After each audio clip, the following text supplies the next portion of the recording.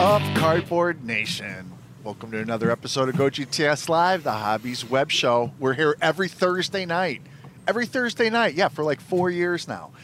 How about that? So this is episode number 150. Thank you to all of you for taking time out of your week over these past several years to hang out with us. I'm your host, Rob Bertrand. Joining me, as always, my partner in crime, my friend, my cohort, Ivan Lovegren. What's going on, dude? Hey, not too much. Really excited for the show tonight. It's going to be packed, and this is just a preview of next week's incredible Christmas spectacular. But don't worry, Santa's coming next week. He's already here, though. We've got over $1,000 in awesome hobby boxes to break and preview and give away the hits.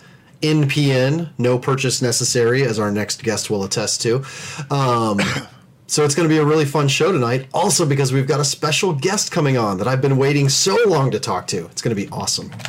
Absolutely. We're going to be joined by our friend and attorney, Paul Lesko. He's going to detail us some happenings in a couple of Panini lawsuits.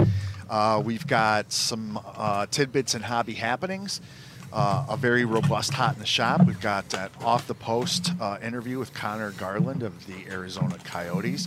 We'll preview next week's Christmas Spectacular episode. Hey, if there's only one episode you've ever watched of this show, you're gonna want to make it next week in its entirety.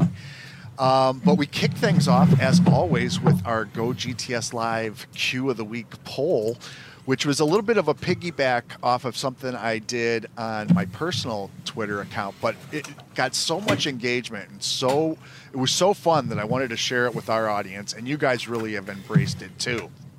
Oh, it was super fun.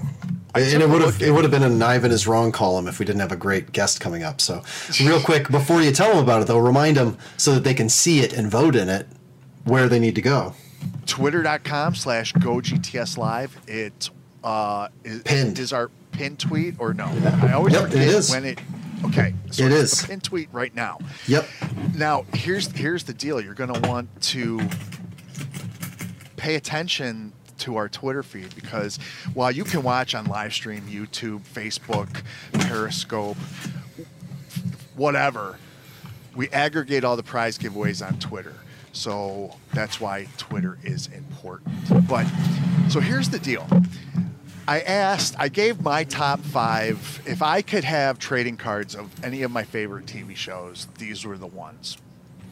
And I said, "What's yours?" And people, started replying with their top 5. And so I took 3 that were they were always coming up, and made them the options in this poll, and then obviously others. So it's Seinfeld. If you could have one modern trading card set for a favorite TV show, so autographs, yada yada, which one would it be?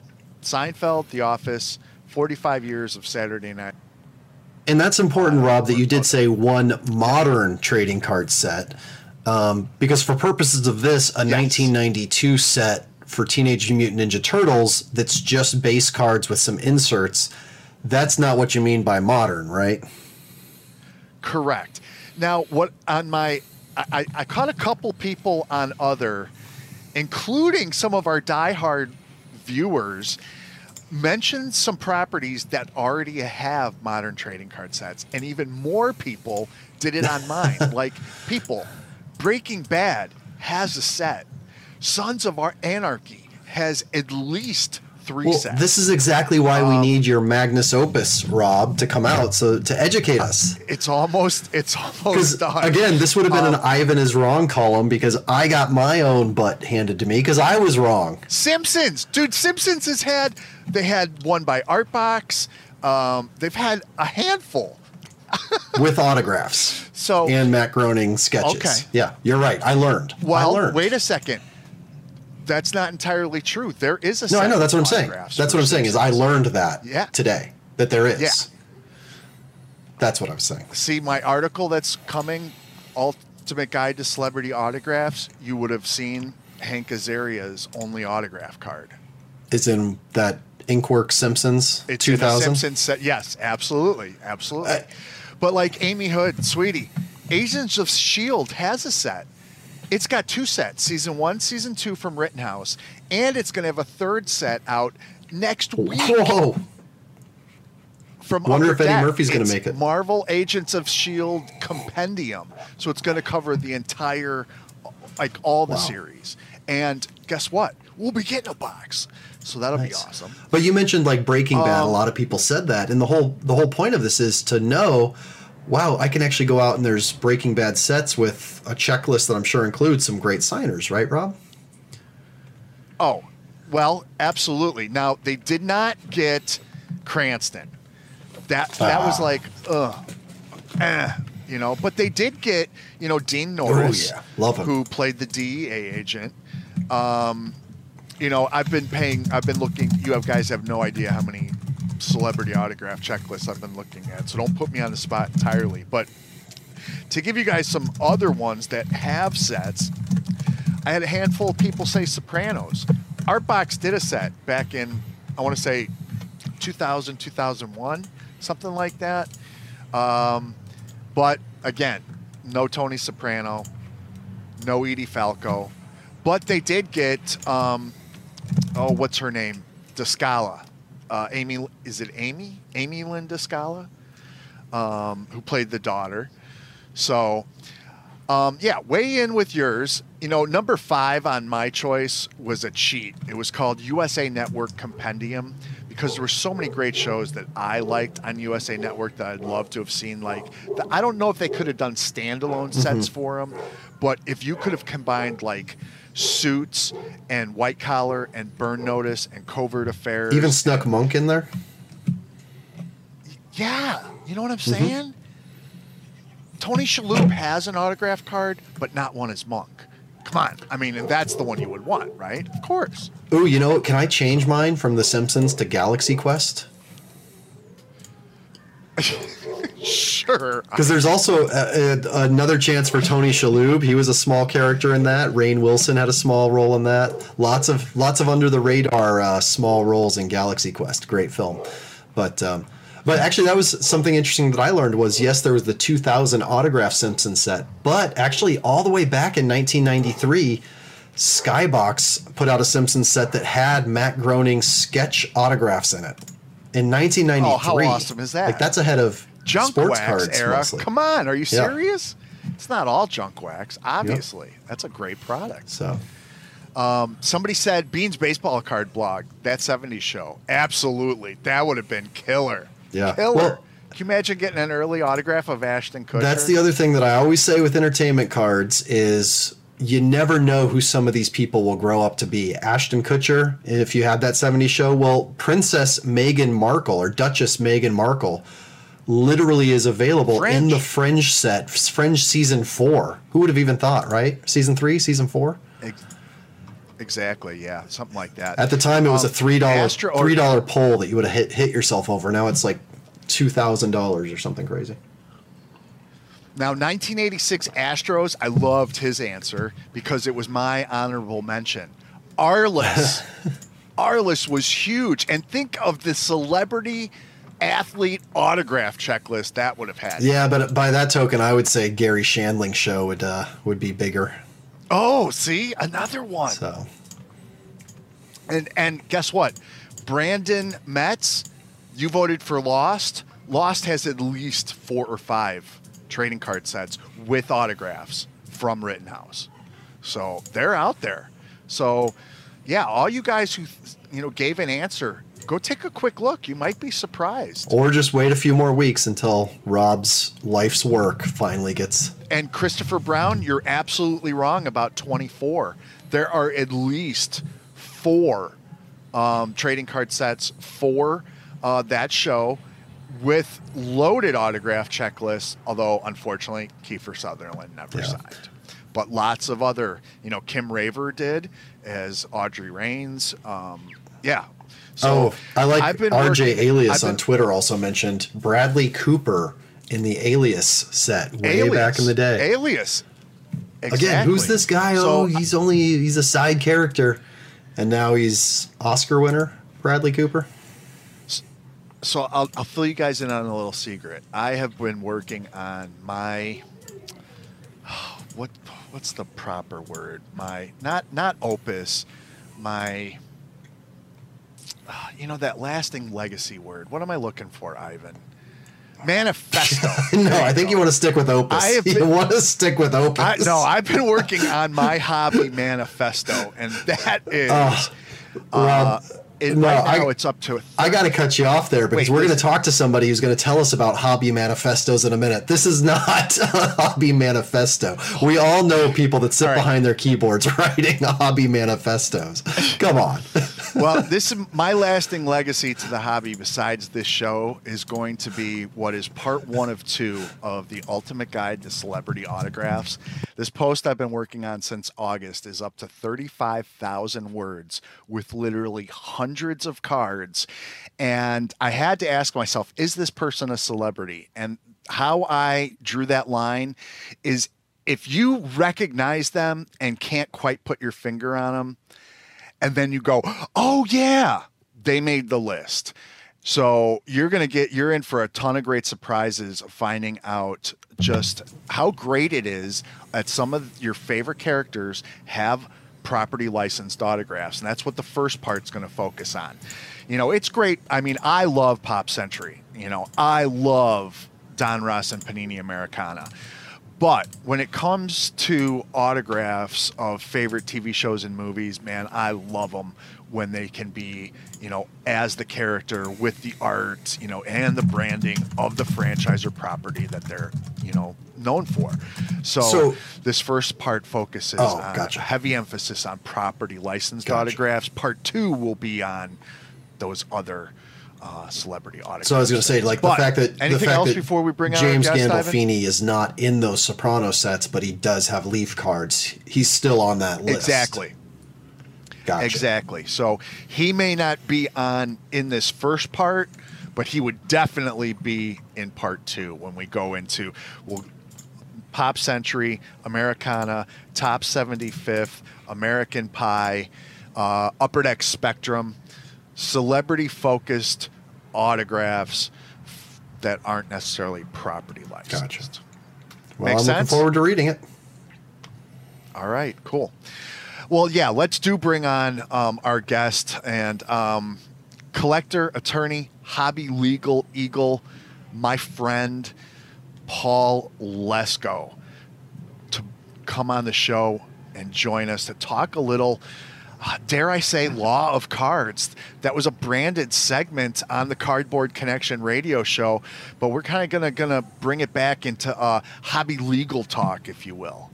Perfect. Hi, guys. Hey, Paul. What's going on, Paul?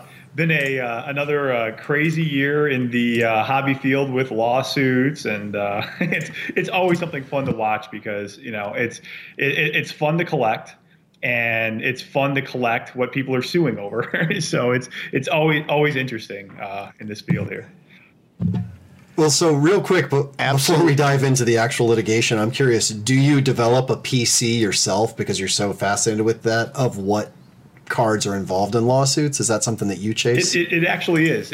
I always like to dabble a little bit in teaching. I like to teach law students. And one of the things that I liked in law school was professors that could actually show parts of lawsuits.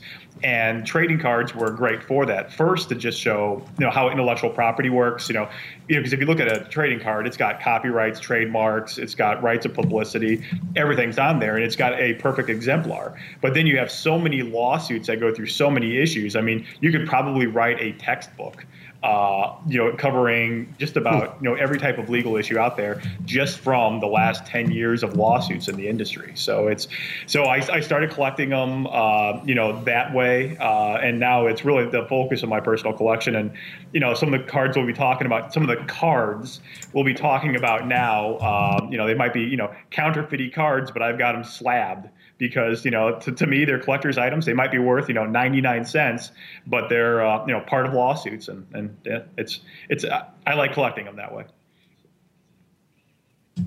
That's awesome. All right, so we're going to talk about 2 specific cases going on right now that we've been paying attention to in our weekly Hobby Happenings segment. The first, let's talk about, because they're both they're similar cases, if I'm not mistaken. They deal with intellectual property and copyright infringement. And the first one I want to talk about is Panini versus, and all I know it as is Wing. Right. Who is Wing? Is that a guy's name? So it's Panini versus Shad Wing, and it's a trademark infringement lawsuit where Panini filed the case and alleged that Shad Wing was making cards that infringed the Rated Rookie, Contenders, and Rookie Ticket trademarks. And they provided examples of some of the alleged infringing cards in the complaint. And they were, cards that Mr. Wing appears to have created of himself, of imagery. I think there was a Zion Williamson was one of the cards. And unfortunately for him, what got the notice of Panini is he put Rated Rookie in Panini's script on the cards. Well, Panini owns the trademark rights for Rated Rookie. And as part of a trademark owner, you are required to enforce your trademarks. It's one of those rare IPs where if you aren't enforcing it and other people are ripping it off, you could lose your rights. So so Panini has an active responsibility. If it comes to their attention that there are infringers out there, they need to bring a lawsuit. So that's what the Shad Wing lawsuit is about. They saw some cards on eBay. They went through eBay's Vero service, which is a service that copyright owners or trademark owners can contact to try to get infringing works taken down. Apparently, there was no way to resolve it. I don't know if Mr. Wing ignored it or didn't see the warnings. So then Panini found itself in the position that they had to bring suit, and that was what began that lawsuit.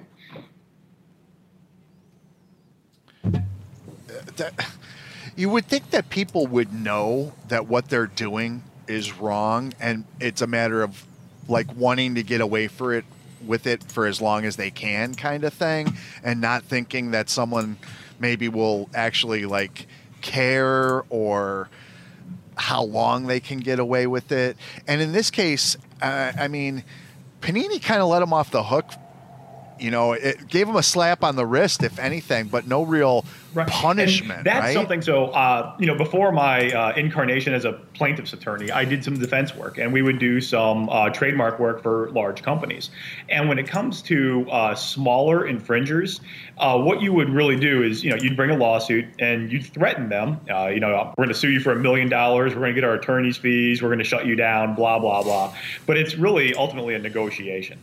Most of these, small eBay infringers or eBay people that are using marks out there that they don't own, they're not deep pockets. They're not going to be able to, cough up money to settle these lawsuits. So you go in guns a-blazing, shock and awe, try and scare them. And then ultimately you get down to the point of, well, you know what? Never do this again. If you never do this again, we'll let you out this one time, but you have to agree to an injunction. And that's what happened in this case. Mr. Wing agreed to an injunction. And the injunction basically says, I will never, I won't anymore use Rated Rookie on cards. I won't say I'm associated with Panini or the Rated Rookie marks. Basically conceding that I will never do this again. But because it's a court injunction, it's an injunction that the court ordered, it's not just a empty promise. If Mr. Wing would violate the injunction, make Rated Rookie cards and he's not supposed to, the court has jurisdiction over him again. He agreed to that, and it's the violation at that point. If he breaks he's violated the law. He will be in contempt of court, and the judge could put him in jail for that. So that's the teeth for an injunction. Wow. So it looks, so you're right. It looks like he's a slap on the wrist, but really, it's a pretty good threat to have that, I could go to jail if I do this. Now, most likely a judge isn't going to do that to somebody, but I remember once I was in the Central District of California, and there was a great district judge there, and the parties were trying to enter an injunction, and he wouldn't do it just because he said, if I enter this injunction and everything seems right now, somebody could go to jail later. So think about this before I do it. And so that's the teeth you get with an agreed upon injunction.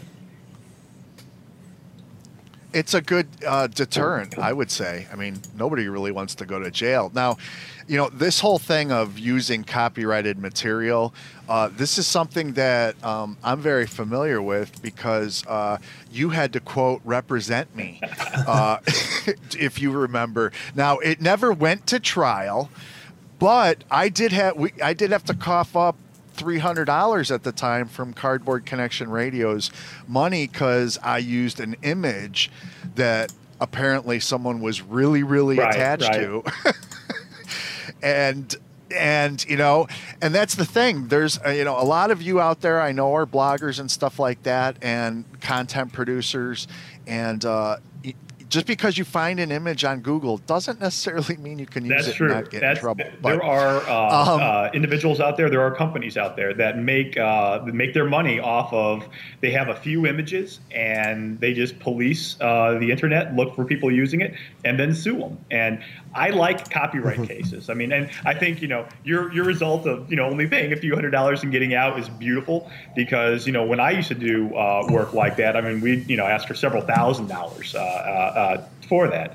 And so it's a good way for some artists to make money if they're not generating any additional content. The way that I always, counsel my clients, if there's an image and you see it on the internet, you probably have to pay for it if you want to use it. And that's a good, because copyrights last forever. You don't really have to do much to enforce them. They're my favorite case type because if you go to a jury with a copyright case, all you do is say, hey, ladies and gentlemen of the jury, here's what my work looks like. Here's what the infringer's work looks like. I think I win. What do you guys think? And the jury gets to take it from there. So yeah. Well, Paul, so I actually have an audience question that also ties into this from Forrest Barclay. He says, I'm curious if you're likely to be contacted by card companies if you're customizing your own cards not for sale. And I would also add contacted by the leagues, since some of the copyrights are probably theirs as well. And I know that kind of segues into the other case that's on the docket, but can you talk just a little bit about that, the difference between art or personal versus consumer when it comes to copyright? And so part of the reason I like copyright is because anytime you make a copy of anybody else's original works or copyrighted works, you're technically an infringer.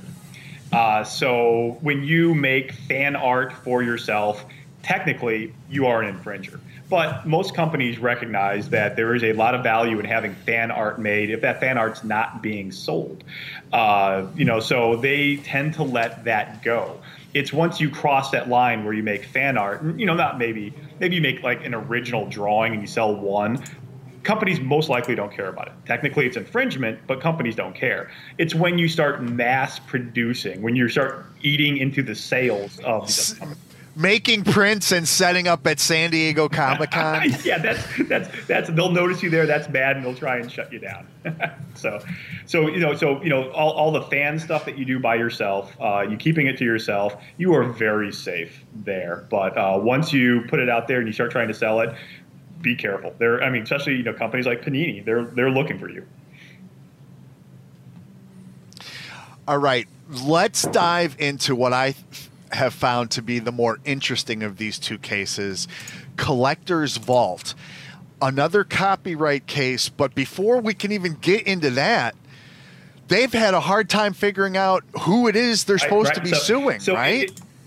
Who is Collector's Vault? Because Collector's Vault and Panini versus Collector's Vault and Panini versus Wing, they should be identical cases. They're almost the same thing. Panini was on eBay, found cards that was using the Rated Rookie trademark, and they want to shut them down. So it worked out rather quickly and rather well in the Shad Wing context. But for Collector's Vault, poor Panini is in this never-ending story of trying to figure out who is Collector's Vault.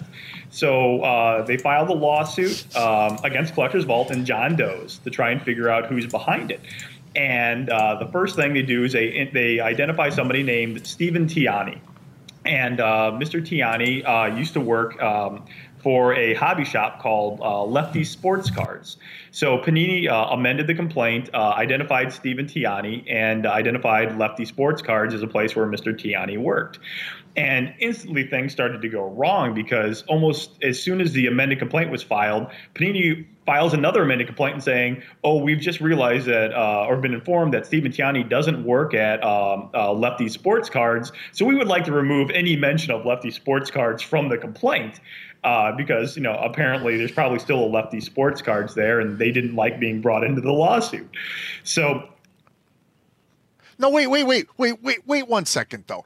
I mean, as a layperson, I'm saying to myself, can't Panini just ask eBay, or can't the court make eBay tell Panini who Collector's Vault is? I mean, that account has to have a name and a PayPal attached to it. It's not like we're building, some sort of terrorist organization behind a bunch of shell companies. No. What's so difficult, Paul? In order for Panini to do that, they have to file the case. And then you have to really, before you can begin what's called discovery, either the other party has to be a part of the case or you have to ask the court for permission to begin discovery. So in this case, Panini hired a private investigator beforehand. There was a P.O. box. They were able to, it's not clear how they did it, but somehow the private investigator from the P.O. box thought they had the right people. So that's how they started the lawsuit. And then once all these problems started, that's when they asked the court for permission and said, hey, you're right. We need to talk to eBay. Let's send them a subpoena. Let's talk to other people and try and figure that out. So, but through that process, companies like eBay, when you initially contact them, they don't want to give you anything at first. They're going to tell you, go get a subpoena. So then you get the subpoena. You have to negotiate over that. So, come 6 months later, Panini says, okay, we've got somebody else. There's another individual that we think might be behind Collector's Vault, and his name is Roger Lynn. So we want to amend the complaint. Let's bring in Roger Lynn. He apparently is the owner of the P.O. box that was associated with Collector's Vault. So let's bring him in. But we don't want to let Stephen Tiani go because maybe he still has some type of connection here. And Mr. Tiani is throwing an absolute fit. He says, you've got no evidence of this. I shouldn't be in this lawsuit. And humorously, some people on Twitter said this is, basically his defense is it's the one-armed man defense from The Fugitive. He basically started off by saying, it's not me. I am a victim of identity theft. And, when you look at lawsuits, you can only see what's filed there. And it looks, initially it looks suspicious that, you're a victim of identity theft. Yeah, sure, you might have done this. But now that there's another individual in there, and Mr. Tiani is still, claiming that he's innocent, you don't really know what's going on. So there's all this intrigue, and eventually the court's going to figure it out. Now, Panini did offer Mr. Tiani a way out. They said, if you sign a declaration under penalty of perjury saying, I have nothing to do with Collector's Vault, but if you agree that if we find some evidence linking you there, we can join you back into the lawsuit, we'll dismiss you. Well, Mr. Tiani, at least as of this point, hasn't taken Panini up on that. And he really doesn't have to. There's no obligation for him to do it. Panini has to prove everything. And obviously they're having difficulties proving who's behind this. But it's an intriguing thing to watch. We should probably get a bet or a poll going. Is Mr. Tiani or is it Mr. Lynn or is some third party Collector's Vault? Is nobody? I mean, who knows? But hopefully we'll find out soon. Now, on the surface, though, doesn't that just tell you that they are scammers if they're going to that length, right? Whoever is behind Collector's Vault, I agree. I mean, they have multiple times changed their handle since this lawsuit on eBay. It'll be interesting to see. The people behind this are pretty good at hiding themselves. They made quite a bit of money, I believe. They were selling, I think it was Zion Williamson cards also, and a bunch of others. Some of the cards were, they said there was over 50 sold, 60 sold of these cards, going at $10 a pop. And they had multiple different versions of them. So it was a good scam for them to have. We'll see. Hopefully, Panini can get to the bottom of it and protect their IP and start shutting it down. Yeah. Well, I did have. Now, go Paul, ahead. Yep. Hold on before we go there, Ivan. Are subpoenas something of public record? Like, are you able to see if Panini file or if eBay was subpoenaed to provide this information? on this company? Do we know at least where is at? Subpoenas generally are not of public record. We do know that Panini did send eBay a subpoena because they filed a document later saying we sent a subpoena, and they identified Mr. Lin as the owner of the PO box that's associated with the Collector's Vault. So we know it that way. A subpoena is just I don't know if everyone knows it, but a subpoena is just a way of a party in a lawsuit to get documents from a third party. That's what a subpoena is. So you don't need to show those to the court unless you need the court to move to compel it, or if you, hey, I got my evidence judged and I got it through a subpoena. That's really the only way you'll know about it. Well, we'll pay attention to that. Ivan, I know you had something it's a slightly different road, Paul. We don't get to see you often enough or hear your voice often enough. Usually it's just typing, and even then it seems a little sporadic. You'll go through days where you're really active and then weeks where we may not hear from you. So I wanted to jump back just a few years to an article you wrote that I love called Law of Cards, my own foray into lawsuit land. Yeah. Mainly because one of the things you address there that you're sort of addressing here is the actual legality versus what you call twitigators, armchair Twitter litigators. So I want to give you the open platform to just, you don't have to go into the specifics of that case necessarily, but tell us a little bit of what really bugs you in people's personal interpretations of what the law should be versus what it actually is that you see. Sure, and a lot of it has to do with the way that the law is reported. Because a lot of legal documents, the reason you say certain things in there is because a statute says it, or you're required to say this to not fall into certain traps that the other side can set for you. But the way that it looks to the outside, to somebody who isn't familiar with it, it looks like you might be, playing games. So, for example, in the lawsuit that I brought against Topps, one thing that a lot of people jumped on is that the complaint that was filed in state court said that we were seeking damages of no more than $5 million. So people got a hold of that and said, oh, my God, this is a lawsuit involving trading cards. He's asking for $5 million. This is, what a crook. Well, actually, the reason that we filed a lawsuit and said we're seeking no more than $5 million is because that means you stay in state court. As soon as you say that you're going for $5,001 or anything more, you can be brought into federal court if you're seeking a class action. So, there is no connection whatsoever between the amount of money that's being sought and where you want the case to ultimately be, but you need that language. And the reason that you have to, you don't say this case is only worth 10 cents is because ultimately, as a litigator, you're always told if you put a dollar value onto a case and you end up winning more and the judge shrinks your judgment at the end of the day to what you're originally asking for, you've opened yourself up to malpractice. So you always go right up to that limit that you can ask for and stop there. So it's little things like that. And, some of the frustrations I have with Twittergators really has to do more with the fact that, it's a lot of people covering the law and lawsuits, they aren't lawyers or they aren't even litigators that know these little ins and outs. So they get focused on those little minor details rather than what's ultimately trying to be accomplished. And I can probably say I've been guilty of this before in writing, some of my articles for, Law of Cards. I've probably taken something and put something that sounds sensational there, knowing that's probably not what's really being sought. But I mean, it's, sometimes you just, you do it for the clicks sometimes, unfortunately. Well said. Well, listen, if you guys are as fascinated with this side of the business of the hobby and the industry as we are, give Paul a follow on Twitter. It's at Paul_Lesko, Lesko. And he provides regular updates as they become publicly available. There's ways to search all that stuff. Paul brings it right to you in a way that everybody can understand. There's ways to search it. There's not ways to understand 98% of it, though. Yeah, exactly. Exactly.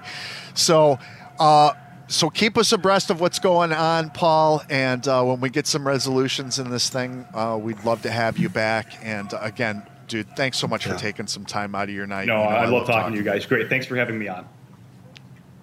Yeah. Thank you, Paul. Have a good one, and Merry Christmas and Happy Holidays. All right, the one, the only collector, attorney, and hobby legal eagle, Paul Lesko. How great was that? I've been waiting for that guy. years, honestly. We realized just before the show that we had never actually chatted. We've talked a lot across the internet, but we've never actually chatted. So thank you, Rob. Oh, you and Paul? Thank you for making that happen. Okay, it was cool. fun for me. But yeah, super cool. And I could tell the audience, you guys were eating it up and enjoying it. Tons of hearts over there on the Periscope. Don't forget, you can share the Periscope too from Periscope. You don't even have to stop watching. Oh yeah, Paul's great. I mean, he's like a collector like us. He just happens to be an attorney, but he's totally one of those people you can sit down with, have a beer, and talk sports cards. It's awesome. Well, that's it. So if you dive into that article that I mentioned, it's about a lawsuit he actually brought against Topps based on the fact that they corrected a Topps Now error between the time that they first publicized it and actually delivered the card. How interesting is that? Very small thing. He wanted the error card. But it's a great so make sure you follow him. Also, I do got to shout out Mike OSU85 subscribed again with Twitch Prime. That is 12 months now for Mike OSU85, an entire year of subscribing. Thank you, Mike. And on the flip side, the Aussie Man 06 just subscribed with Twitch Prime. Looks like their very first subscription, so thank you. But that subscription shared rewards to 5 others in chat, so it's kind of cool. These fun emojis that I'm seeing in the chat that are coming up. Oh, High Pursuits, I see you just popped in there. And our good friend Rep Diaz, who's shared more subscriptions than anybody else by far, is watching tonight. So shout out Rep Diaz. Awesome. Well, there are some things going on in the hobby besides legal cases, and we'd like to detail them for you here in this segment that we like to call Hobby Happenings. So let's take a look at some news, notes, and nuggets, shall we? Well, kicking things off, one of the most popular and condition-sensitive cards of the modern era sold at auction this week for $168,000. The 1993 Upper Deck SP Derek Jeter is easily his most desirable rookie card and notoriously difficult to find in top grade, which explains the selling price of this particular example. You see, of the 15,691 cards submitted to PSA to date, only 22 or 0.14% have been graded a 10. Wow. And the last example sold at auction came back in May of last year, selling through PWCC for $99,100. So for those of you keeping track at home, that's a whopping 62.53% increase for the soon-to-be Hall of Famer. Pretty interesting. Wow. Well, what was the auction? Do you know where that auction was? It wasn't on eBay, was it? The new one. No. It was Heritage. Okay, very cool. Yeah. Hey, breakers at Dave and Adams were ripping Panini Prism NBA last week and pulled the one-of-one black parallel of Zion Williamson. Wow, right out the gate. There it is. Whew, look at that beautiful card. Adam Martin contacted the person that won the card and negotiated a purchase price virtually on the spot for an undisclosed amount. The company is now taking direct offers for the card via a dedicated page on their site. Rob, when was the last time a sports card had its own dedicated page? I don't know. Well, that bodes the questions. Number one, what will it sell for? And number two, will we ever know? I'm sure there'll be lots of little mice talking about it at the National next year, so I'll keep my ears open. But either way, congrats to Dave and Adams. Congrats to the person that won the card, and pretty cool move there, Adam Martin, putting that together. Absolutely. Well, spring training may still be a few months away, but in his latest card-aboard feature, prospector and collector Chris Stuber details 6 players 26 or younger with upside to their card values commensurate to their current affordability factor. So if you're looking to try your hand at the flip game, Stuber recommends these cards. First up, Corey Seager's 2012 Bowman Chrome Draft Auto. Scott Kingery's 2015 Bowman Chrome Draft Auto. Victor Robles's 2016 Bowman Chrome Prospect Auto. Byron Buxton's 2015 Topps Heritage High Numbers Real One Auto. And Nomar Mazar's 2012 Bowman Chrome Prospect Auto. And finally, Kevin Newman's 2015 Bowman Chrome Draft Auto. Chris does a great job putting stuff like this together. You can follow him and his sports picks on Twitter at 4SportCards. If you want to own a famous piece of Hollywood memorabilia, this is going to really excite you. Paul Frazier Collectibles is giving collectors the chance to own this necklace worn by Marilyn Monroe in the studio photo shoot for the movie Some Like It Hot. Valued... Actually, this kind of surprises me. They say valued at almost $16,000, this 1.5 meter long white bead necklace was worn by Marilyn at the photo shoot with legendary photographer Richard Avedon alongside co-stars Jack Lemmon and Tony Curtis. The necklace is accompanied by a letter of provenance and prints of the photos from the shoot. You can visit at PF Collectibles on Twitter and click on the link in their timeline. The sweepstakes ends December 31st. So wait, by sweepstakes, do you mean win? They're giving it away. See that part? They are giving it That part away. I was missing, but the part that surprised me is valued at almost $16,000. I feel like at auction that would command much more than that in today's environment for both collectibles and jewelry and I kind things. of do too, except for the fact that it is only a bead necklace and not a pearl necklace. Obviously for a photo So that shoot. might have something to do with it, but I entered for I don't sure. know. I mean, with the amount of God. Hollywood collectors out there, yeah, I'm going to go enter right now. So mute my mic. I got the next story. Go ahead. All right, so recognize this guy? Well, if you're a White Sox fan and a collector from the time period this card was made, you might. You see, it's former Topps All-Star rookie center fielder Dave Gallagher. Well, he ended up being a journeyman outfielder who played for 8 different franchises during his 9-year major league career. So interesting that he had such a good rookie year. Not so good after that. So it was really funny to see Gallagher's reply to this tweet, which said, hey, came across a couple Topps All-Star rookies today. Well, his reply was, top 5 uses for that card today. Number 1, bookmark. 2, table leveler, fold if necessary. 3, proof that I actually played MLB. 4, fire starter. And number 5, 1 point towards 7 points of identification necessary for registration at motor vehicle. I think it's really cool that David Gallagher is a good sport. I'll also add vintage cards as bookmarks are very underrated. Try it. Sports Collectors Daily reported this week that Jerry Milburn, founder of Commons for Kids, notified them to say that 2019 trading card donations have surpassed 2.2 million cards. That makes a total of more than 11 million cards donated to children since the charity's inception.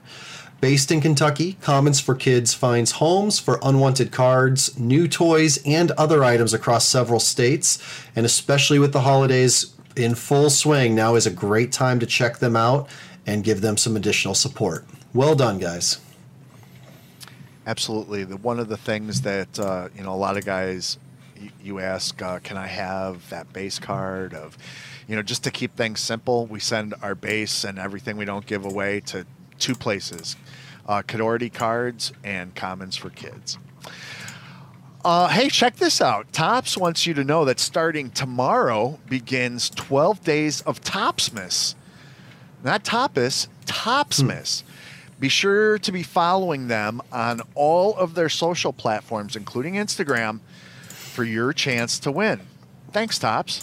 Though I will add, if we don't get a 12 days of tapas around Cinco de Mayo, missing a big opportunity. Mm-hmm. And finally, Sports Collectors Daily is reporting a big hiring at Heritage Auctions.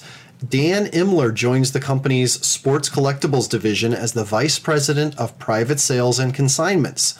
Now, if that name doesn't mean anything to you yet, he joins Heritage after most recently working with SCP Auctions, serving there as a vice president since 2000. You might remember that we had previously mentioned that Imler planned to create a new company, Legacy Sports Collections, after leaving SCP. With the move to Heritage, however, those plans seem to have changed.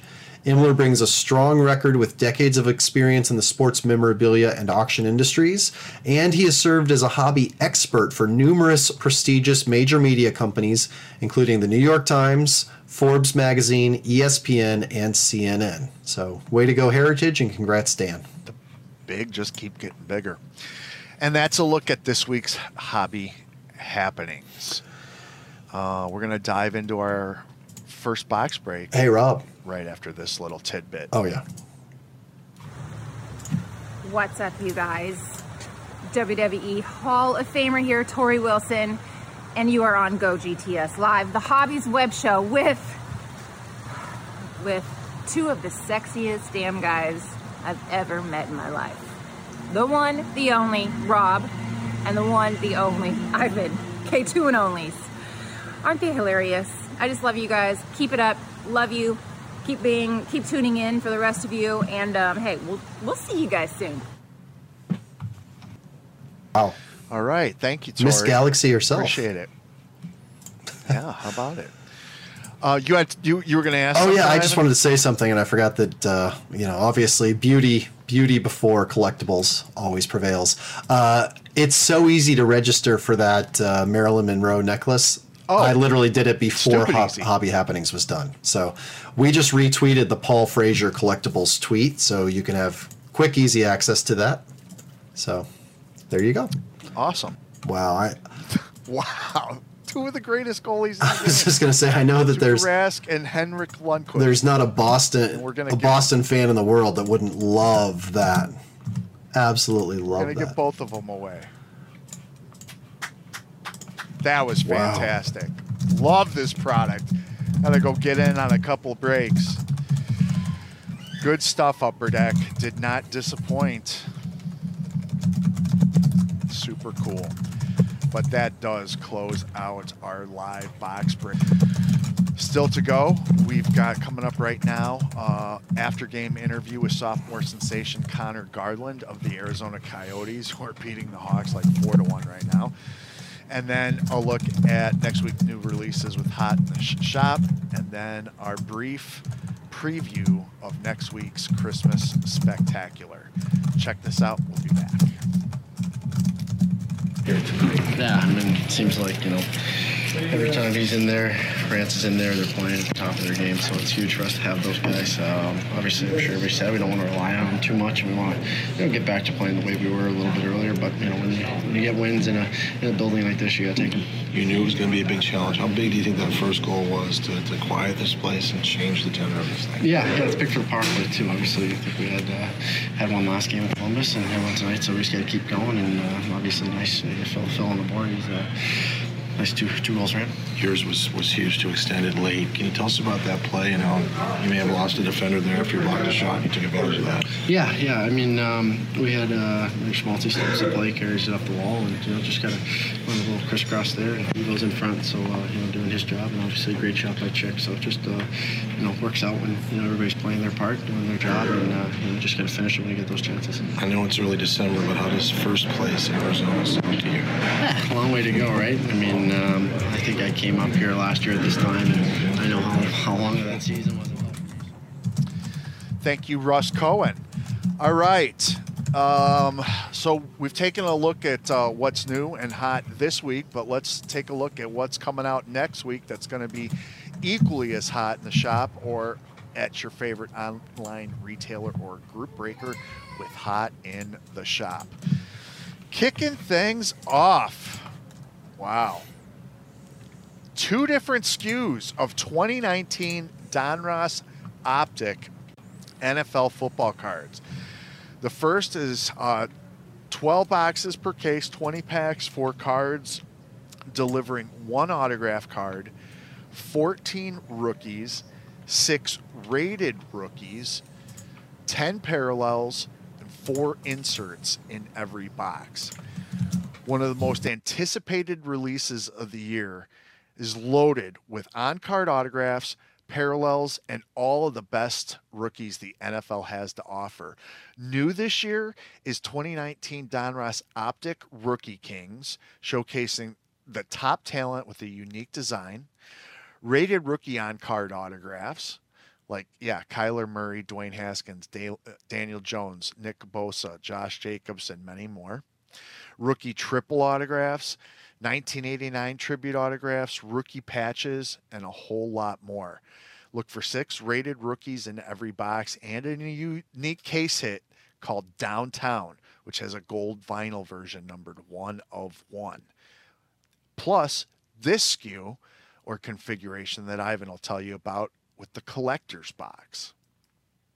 I thought they were going hand in hand there. So this SKU has it completely collector focused. It's going to deliver 1 bronze autograph, 1 memorabilia card, 3 hollow parallels, 3 rated rookies, as well as 7 traditional rookies, 1 rookie bronze, 1 rated rookie bronze, 1 orange scope numbered to just 79, and 2 inserts spread throughout 10 packs in every box. Very cool, different look with its own exclusive parallel.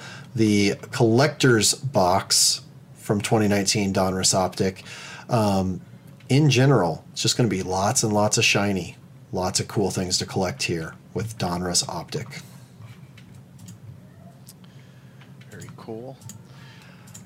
James, skip what's next. We got late notification that Synergy has been put off until January TBD. Well, can I just add to that? It makes total sense. They don't need to release anything else new after the 2 products that we just got to preview, right? How freaking cool was that? So, but we're going to have 2019-20 Panini Origins NBA basketball cards with 1 rookie jersey autograph card in every box, plus 1 additional auto or memorabilia card with 2 parallels. So Origins is making its trading card debut in NBA basketball. You know how much we've loved this in football. Now basketball fans get theirs as well. On-card autographs of the top 40 rookies from the 2019 draft. Look for rare silver ink, gold ink, and inscription autographs. Pull oversized memorabilia cards from the NBA's top rookies and rookie jumbo jerseys. And also chase rare booklets that feature a massive piece of prime memorabilia and on-card autographs. Also, 6-star signatures. That's right. Find unique 6-star signatures with 6 of the top NBA rookies, all signed on card and numbered to 10 or less. The rookie jersey autographs that are going to come in every box also have parallels in turquoise, gold, green, and black. So numbering from 25 all the way down to 1 of 1. Cards look great. Patches look bold. Signatures look great. This is going to be a fun product, especially with this rookie class. This will be in shops next week. Ooh, speaking of fun products, Rob, 2019 Bowman's Best Baseball Cards comes out next week. Each box is going to deliver 4 autographs. So yes, that's more autographs than what we saw from the Bowman jumbo boxes. On shiny Bowman's Best technology with refractor parallels, and the autographs are signed on card, as well as some exciting case hits this year. Each case is going to feature 1 1999 franchise favorites autograph card, as well as 2 franchise favorites atomic refractor parallel insert cards, 2 Future Foundations die-cut atomic refractor parallel insert cards, and 1 Power Producers atomic refractor. So that's 5 atomic refractors per case. A case is going to have 8 boxes, so lots to chase here. 6 packs per box as well, with 4 autographs. including the best of 2019 featuring top MLB veterans alongside rookies, prospects, and 2019 MLB draft picks. So yeah, those guys we just saw in Bowman Draft, you can get their even shinier cards from Bowman's Best, along with a plethora of inserts. This product is sure to excite collectors, new and prospectors alike. And if you want to take a little bit of a deeper dive into the baseball prospecting game, look no further than 2019 Leaf Perfect Game National Showcase. This product is going to deliver 25 autographed cards in every box, featuring close to 300 of the nation's top high school prospects, all MLB draft eligible. Ultra limited run of a mere 15 cases with 15 boxes a case. Okay. So get the very first autographs of potential MLB future stars. Get this, every card is serial numbered to 50 or less. Okay. Be sure to do yourself a favor. Check out secondary market pricing of these on previous releases and learn more about this elite prospect development program online at Leaf or at Perfect Game. Sorry, did you say Leaf Perfect Game? Because I was going to just add. Nope. I was going to say Perfect. Yeah, it's perfectgame.org. And just for fun, because I get too nerdy about this, I'm looking at the 2015 roster. Only 5 guys out of the about 50 were not drafted. So this is the breeding ground for the MLB stars of the future. So very exciting product there from Leaf. We've also got a very exciting Marvel product coming from Upper Deck. We've been talking all show about themed inserts of entertainment products. Well, this is Marvel Spider-Man Far From Home trading cards. Yes, the sequel to the first hit Spider-Man movie starring Tom Holland. Well, Far From Home trading card set is complete with the return of Tom Holland autographed cards. So you can recapture Peter Parker's epic European adventure with his Midtown High classmates in tow. Each box is going to have 2 hits from the following categories: actor autographs, one-of-one original sketch cards, or premium inserts. Some of those premium inserts include obsidian diamond cards with Black Dahlia flower design embedded with manufactured diamonds, as well as actor autographed versions, super rare chase hit, some Mysterio plexiglass cards, as well as the rare chase hit Mysterious Markings dual autograph cards. And if you want to see the... Doesn't it suck we can't see these cards? Yet. It really bothers me. Where are the card images? Hopefully we'll get a box that we can preview for everybody. But again, if you want to see the checklist, especially the signers, go to gogts.net.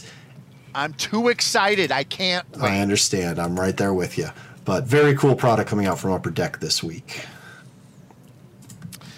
Next up, we have a high-end release for you Star Trek fans in the form of Inflections. Another product that we don't know what it really is going to look like, but we have some indication from Game of Thrones, which also had an Inflections release. But this product's going to deliver 3 autograph cards, including 1 Bridge Crew autograph and 1 movie autograph card in every box. Other hits are going to include dual autograph booklet cards, 50th anniversary autographs, bonus autograph sketch cards, and relic cards. As part of the 50th anniversary celebration of Star Trek, I got to remember to change the spelling of Stark to Star. I slipped a K in there. This all-new series encompasses elements from all 5 classic TV series, classic and Kelvin movies, and Star Trek Discovery. I don't know what Kelvin is. What is Kelvin? I know that's a temperature rating. That has to be a typo too. So check this out. Here's some of the confirmed signers. Of course, William Shatner. But also, hey, did you know that Benedict Cumberbatch played Khan? Yeah, he did. So he's got an auto in here. Ricardo Montalban from Fantasy Island. Yeah, he played Khan. George Takei, he's in here. And then the 50th anniversary autograph cards: Leonard Nimoy, Brett Spiner, Jerry Ryan, Nichelle Nichols, Terry Farrell, Gates McFadden, and a whole bunch more. movie autograph cards: Patrick Stewart, Whoopi Goldberg, LeVar Burton, Walter Koenig, Malcolm McDowell, Christopher Plummer. Hey, we were just talking about him. And many, many more. This is going to be a pretty amazing and comprehensive set for Star Trek fans. And we will not get a box of this. Why not? Enjoy. Why not? Rob, so the Kelvin timeline, that's what was created in the when they jumped, the Romulan Nero jumped. Thank you. So that's why Benedict Cumberbatch is in this, and the actors from the... Well, yeah, you can see from when Synergy dropped, I had it all in order based on the products that people, that you and I like, you know? And when we dropped Synergy, the whole rotation got thrown off. Like, I knew you would know. No, I had to Google it, but I did Google it while you were talking. So it actually worked out well that you were doing the talking. But that is what allows Benedict Cumberbatch to be in this product, along with some others, is that the Kelvin timeline is also there. Hey, speaking of shows dealing with large, expansive universes, we've also got Marvel's Agents of S.H.I.E.L.D. Compendium trading cards coming out this week. Each box is going to deliver one autographed card and one additional hit, which can consist of either an additional autograph or a sketch card in every box, as well as 4 to 5 premium inserts. So when they say Agents of S.H.I.E.L.D. Compendium, they do mean that this is one of Upper Deck's largest collections of signers for any Marvel property in recent history, with over 20 actors from across all seasons of the Agents of S.H.I.E.L.D. trading series, including, do they actually have... I see Gemma Simmons on there as Elizabeth Hentridge, but do they have any of what's her name? It's been so. Chloe. Yeah, I watched the first 3. I got lost in season 3. Oh yeah, there we go. As Daisy/Quake. Character profiles: Chloe Bennett as Daisy Johnson, right there.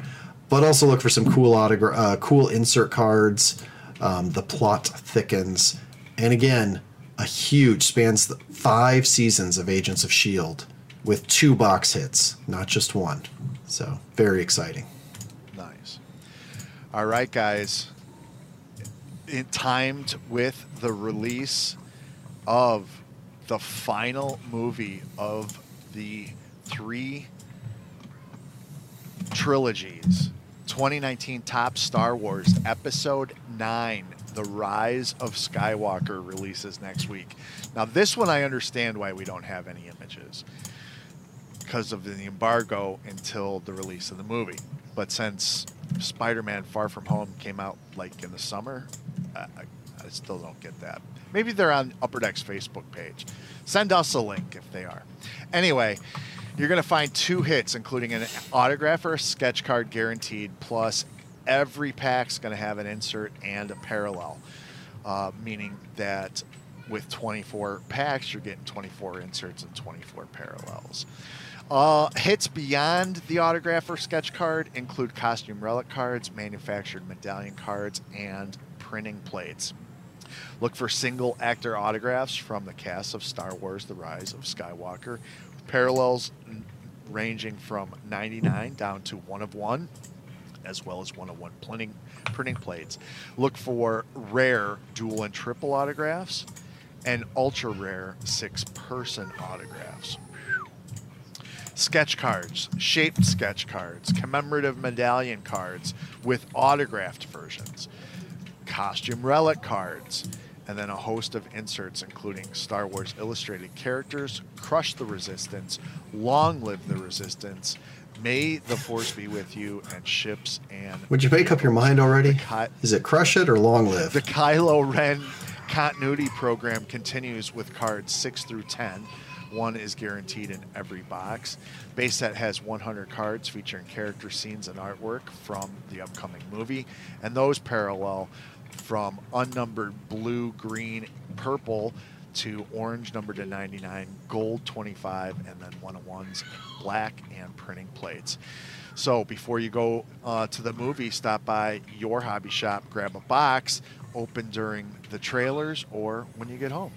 And that wraps up Hot in the Shop for next week. Which brings up a very important question, Rob. Do you have your tickets already? Yeah.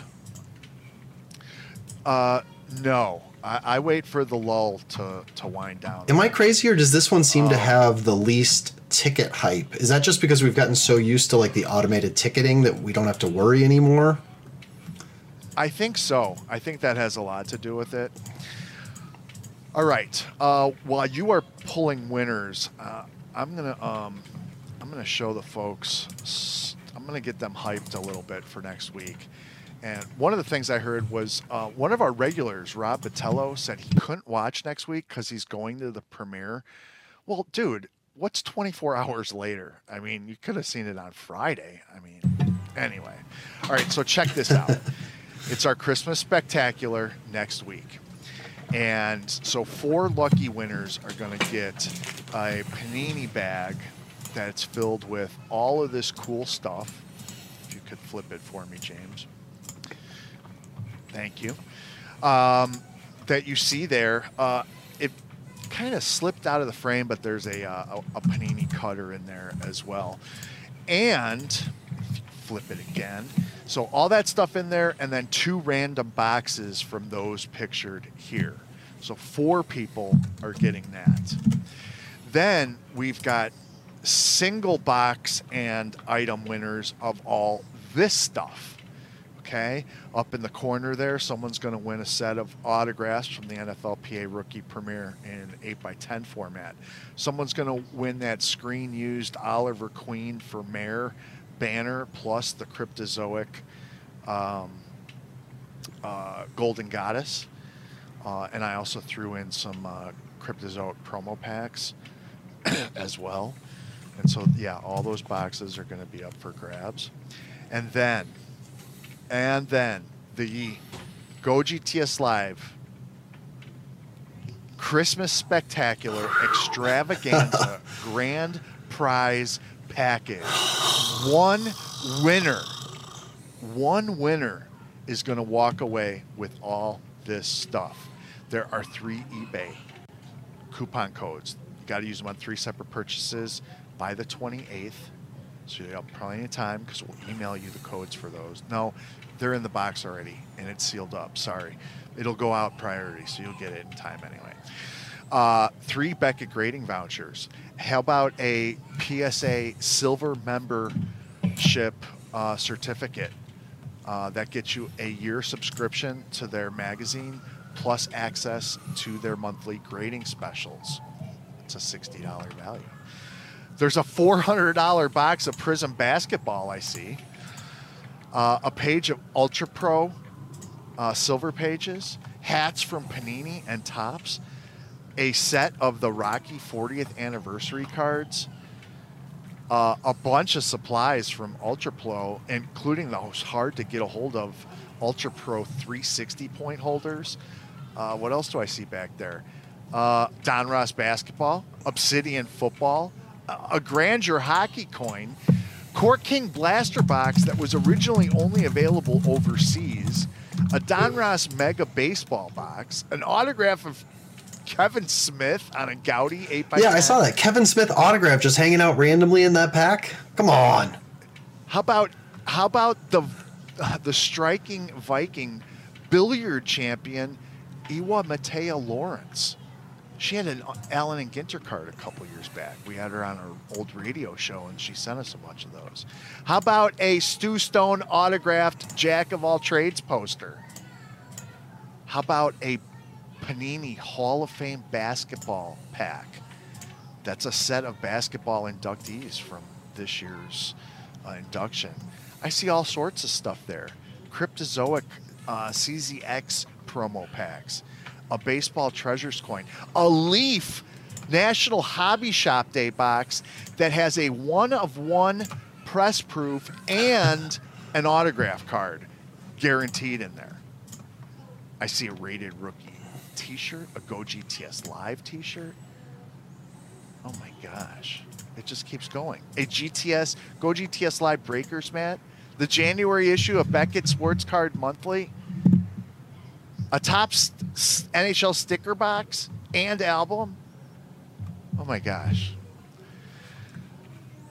Santa's been very, very good to us.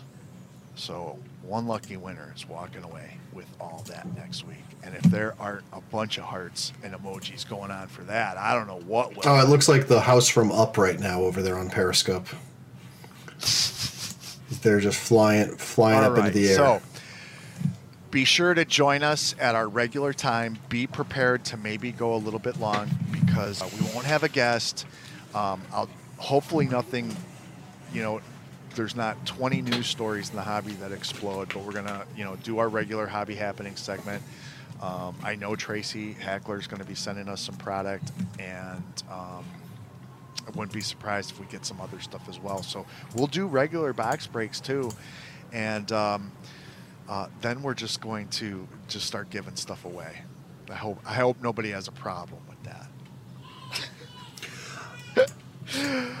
All right. Speaking of giving stuff away, Ivan, we have some prize winners for this season. Absolutely. I count 15. Correct me if I'm wrong or get back to me because that's how many I pulled. So deal with it. But yeah, we've got bonus prize winners as well as winners of all the hits. And Rob, honestly, if I had personally opened the boxes that we got tonight, I'd be pretty happy between that Prospect refractor, blue refractor auto, the 2 incredible Upper Deck buybacks. And again, we're not even giving it away, but that gold standard Christian Pulisic, he's my guy. He's our guy. He's our country's guy once you all wake up and realize that soccer is our greatest sport.